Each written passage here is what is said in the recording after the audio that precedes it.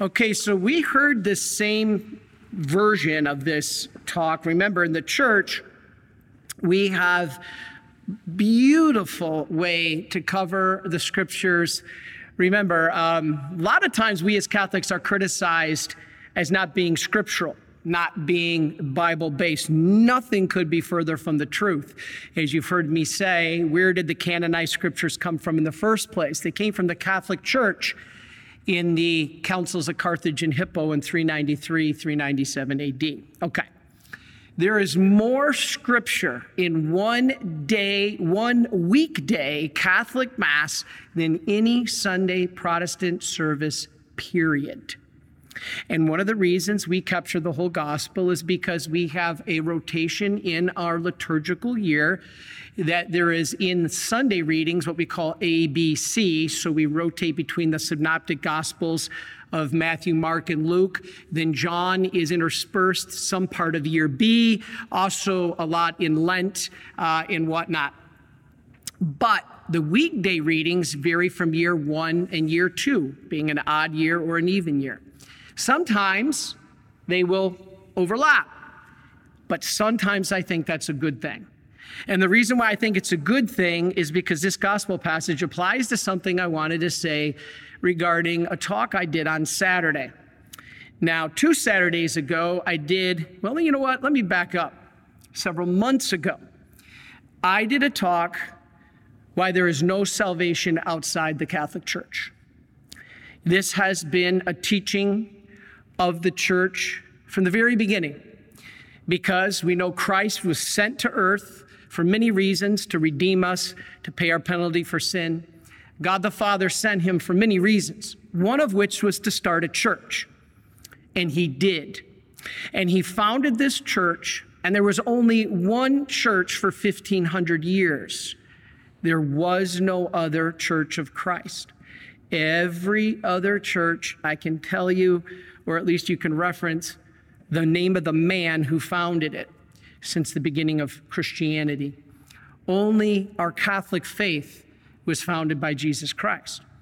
There was no other faith for 1,500 years. So you've heard me say, I find it hard to believe that Jesus would say, I'm going to come to earth and say, you know what, I'm going to start a church, which I did, but for 1,500 years, I'm going to get it wrong, right? Before Martin Luther gets it right. Okay, why do I bring all this up? I want to lead to what happened over this weekend. You see, in our church, Jesus gave us the one true faith. We have been uniquely gifted with grace that you will not find anywhere else. The sacraments, you've heard me preach this many times, are not symbols. They are actual grace to lead you to eternal life. Now, being that said, I did this talk called Why There Is No Salvation Outside the Catholic Church, and I got hammered. Absolutely hammered, even though people, I believe, didn't listen to the full talk, because I did explain per church teaching there are ways that you can be saved even if you're not physically in the pew. It's not the fault of a pygmy in the rainforest that he's not been inside a church or read the Bible. God knows this. So I made it very clear that we weren't teaching that you necessarily have to be right inside that pew, that a pygmy in the rainforest could be saved. But it certainly helps to be in that pew. And for us who are baptized and in the Western world, it is necessary. All right. I got called to the principal's office. I got all kinds of fight back or flashback or whatever you call it, feedback. How dare you say this, Father? And I said, well, this is church teaching, and I have to stay with church teaching, and I always will stay with church teaching. So this past 2 Saturdays ago, I did a talk on the Crusades, and I pointed out there nothing but fact and history, that the Crusades are a black eye given to the Catholic Church, I believe unjustifiably so, because the church crusades were not an act of active aggression seeking to conquer by the sword.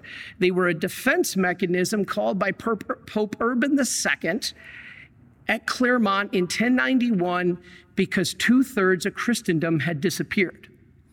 I laid all that out, that the church in the catechism does justify self-defense, and the church in the catechism does give the right to defend ourselves, especially when pilgrims were being beheaded in Jerusalem and Christian land was disappearing. 2/3 of Christendom had been taken and had been converted to Islam. Therefore, the Crusades were what we would call a justifiable reaction. They were not intended, but the purpose of them was not to kill, conquer, steal, or force people into something against their will. It was a protective measure, defensive measure to save Christendom. All right. That being said, let's get to this Saturday. I did a talk this Saturday on Islam. I have never experienced anything like I did this weekend. I spent 13 hours yesterday. I felt like a hockey goalie. Pucks flying everywhere at me, and I'm trying to deflect these pucks as they're flying at me from every direction. I want to clarify something because given instruction and given in lieu of the reactions from my previous talks, I felt I was very, or at least attempted to try to be very fair, equitable, and honest about the relationship between Christianity and Islam. So I laid out the fact that the motives in the starting 400 years of both churches are quite different.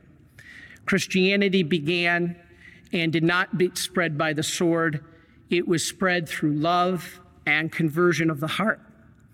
I laid out that Islam has conquered by the sword and has taken many avenues to, and I laid them all out. I discussed them all, from slavery to brutal violence and whatnot. But yet I was told that I was supporting Islam, that I was giving credibility to the truth of Islam, that I was stating that Islam is the truth. I'm absolutely shocked. So may I clarify something right now and then tie it to the gospel? And then let's get to what's most important, the Mass. First of all, Islam is not the truth. Islam is a Christian heresy, as I said in my talk. Islam was something that was twisted by the Nestorian Christian heretics that Muhammad took and went forward with, that was not the truth. I stated that emphatically in the talk. I stated in the talk how people like Barbarossa claimed he took more Christian slaves in one day than the entire year of slavery to the Americas. I stated in there that we cannot follow the example of Islam when it comes to violence, teaching hatred against the West, believing that Christ is not divinity, teaching that it is blasphemy to believe in the resurrection. I warned clearly about the dangers of believing that or following that. I think I see where the problem happened, because I went on to say that there is hope. I went on to say that there is hope through the Blessed Virgin Mary. And what I did was quote Fulton Sheen. Fulton Sheen said, I believe that Muslims will be brought to Christ through Mary. And so I laid out a whole part of this talk about the role of the Blessed Virgin Mary, and that it is a fact that she is mentioned in the Quran and placed in a high point of honor. I did not say that it was accurately done. In the Quran, Mary is Muslim. Therefore, it is not our Mary in one sense. I'm not claiming that. What I stated was God will meet you where you're at. Do you know how Mary appeared in Our Lady of Guadalupe? How did Mary appear to the Aztecs? Mary appeared as like an Aztec goddess, but she was doing two things. She was blocking out the sun, which was the Aztec god, and she had her head bowed in recognition of someone greater than her, in recognition that there is a one true God greater than her. But she was dressed and attired in the native culture. All I pointed out was that if Mary is in the Quran, that's a meeting place. That's a starting place. That's a place to begin. Our goal is not to teach the Quran. It's false. Our goal is to teach the scripture of Jesus Christ. But we're not going to bring people to Jesus Christ without finding a common thread. And that thread, according to Bishop Fulton Sheen, is Mary. So I went on to say, through Mary, we can come and say, there's hope. We pray for them. As Christians, what makes us different than everybody else is what Jesus said in Scripture. You've heard it said that you are to hate your enemy. I tell you, you are to pray for your enemy. You are to pray for those who persecute you. I'm not denying there's not persecution. Of course there is. But that's why we have to pray for them. So I finish with this gospel passage. Father, get to the gospel. Get to the gospel. Why are you talking about all this stuff? Because it ties to the gospel. And I think the reason this gospel is repeated was so that we can see the connection. In this passage, Jesus touches the unclean. Everybody said to him, "What are you doing? This woman's bleeding. That makes her unclean." By Jewish law, in this passage, this woman had been suffering hemorrhages for 12 years. That makes her unclean in the Jewish law. What did Jesus do? He went and he touched her. But instead of her making him unclean, he makes her clean.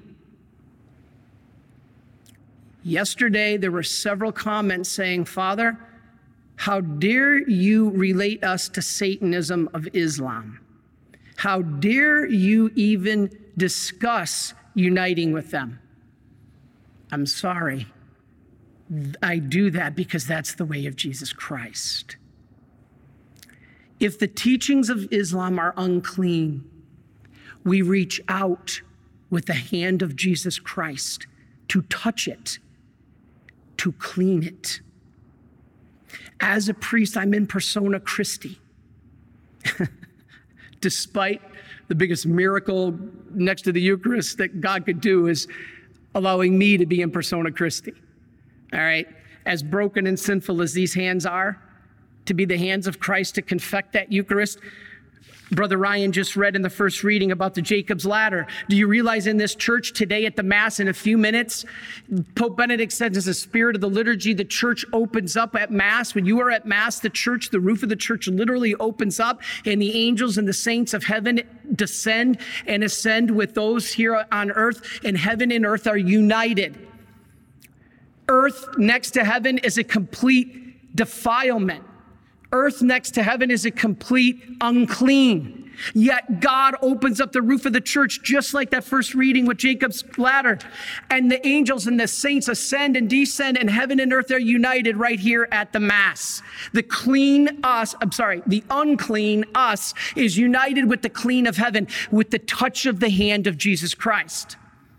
As a priest, as broken as these hands are, my goal is to reach out and touch, starting with myself, which I am unclean, begging for God's mercy and forgiveness, stating that I have no right, duty, or I have a duty, but not the right or anything to do this. God delegates it through his priesthood despite our brokenness.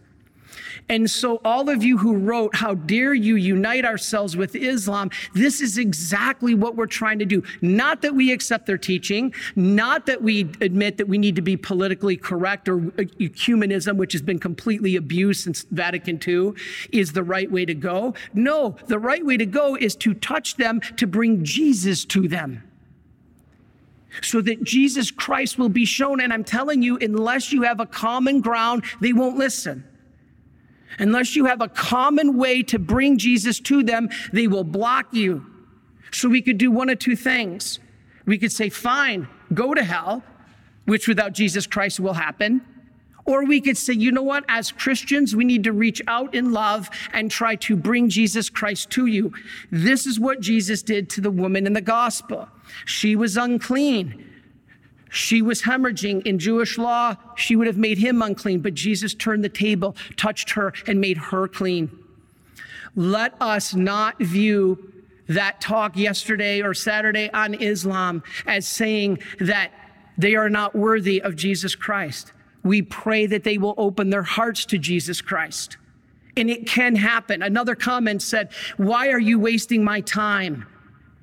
This is impossible. They're violent, they're Satanists." Okay, love the sinner, hate the sin. And I finish with the story Father Richard told us from Nigeria that I told on Saturday. And I think it probably upset people, but I'm going to tell it again. Because this is what I believe. Jesus Christ is the way, the truth, and the life. The only way, the only truth, the only life. But Father Richard was giving a homily in a mass in Nigeria. And some Islamic terrorists came into the mass strapped with explosives. They were strapped with explosives, and their intent was to blow up the church. As I said in my talk on Saturday, you don't hear about this in the Western news. You don't hear about the violence and the persecution. Over 100,000 Christians die every year for their faith. What you didn't hear was these 12 Islamic terrorists came into the church with the intent to blow it up. Father Richard was there at the Mass, and all of a sudden the leader of the Mass fell to his knees, and he went into a trance. And all the other men that were with him, his followers, didn't know what was going on. They stopped, they waited, they looked, they wondered. All of a sudden, after a few minutes, the whole place was wondering what was going on. He stood up and he said, "Jesus Christ is Lord." He had a vision of Mary and Jesus. And Mary led him to Jesus. And he professed that Jesus is God. And all of those Muslims on the spot, because they were faithful to him and believed in him, converted. Now, what if we as Christians wouldn't be open to at least bringing Mary to them?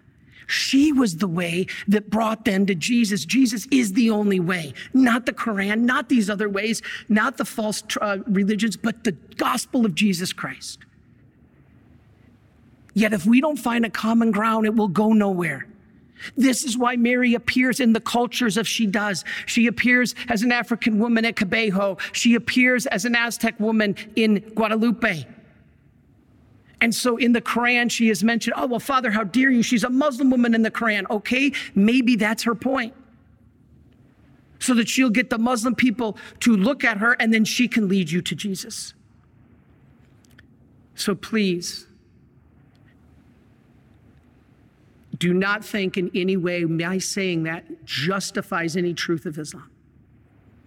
My saying that justifies the truth of the real faith, our faith, but also tells us as Christians, we have the right and the duty to pray for them, to bring them to Jesus, not to condemn them. We have to ask Jesus for the grace to persevere. You know, it's funny because I told Brother Mark last night, I said, I can't do this anymore. I can't do these talks anymore. I'm going to announce tomorrow that that's it, I'm finished. And I went home. It was about 1 a.m. when Mark and I left the office, 2 midnight, I think. And I sat down, dejected, frustrated, and I opened up the comments just one last time. And there was a comment from Lloyd Rich. Lloyd, I don't know you, but I thank you. You're part of our Marian family. And Lloyd said, "Dear Father Chris, you're going to get attacked, but never surrender. Never surrender." Thank you, Lloyd, because that was the whole purpose of the Crusades. Let us not surrender our faith and the beauty of Christendom that God gives us. And so I ask for your prayers. That's a big fault of mine. I get maybe too involved in trying to spread this faith, realizing that if you're doing it right, you're going to get attacked and criticized. If you're not, that means you're not doing something. And so praise be to God for you, Marian helpers. And I don't mean just Lloyd either, all of you. The support that you gave us, the support that you do give us. 95% of those comments are positive, supportive, and I thank you. Let us pray for the rest of us who struggle trying to understand the point of praying and loving those who persecute us. It's not easy. But as I said on Saturday, yeah, it's not natural. I can't do that, Father. You're right, it's not natural. It's supernatural. And that's what we're called to do. God bless you. Are you a Marian helper? Join our Spiritual Benefit Society and start sharing in the graces of all the daily masses, prayers, and good works of Marian priests and brothers all over the world. Sign up is free and easy. Simply visit micprayers.org. That's micprayers.org. Thank you, and God bless you. Please follow or subscribe to this podcast to receive the latest episodes and updates. If you have been blessed by this podcast, I invite you to leave a review. Reviews greatly improve our podcast ranking and will help spread this podcast to other people throughout the world. Are you enjoying this podcast? I invite you to listen to more shows brought to you by the Marian Fathers of the Immaculate Conception. Join us daily for enriching spiritual content, which will help you on your journey with Jesus Christ. Simply visit DivineMercyPlus.org for a complete list of our shows. That's DivineMercyPlus.org. Are you a Marian helper?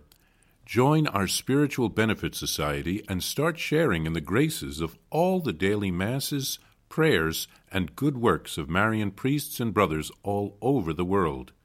Sign up is free and easy. Simply visit micprayers.org. That's micprayers.org. Thank you, and God bless you.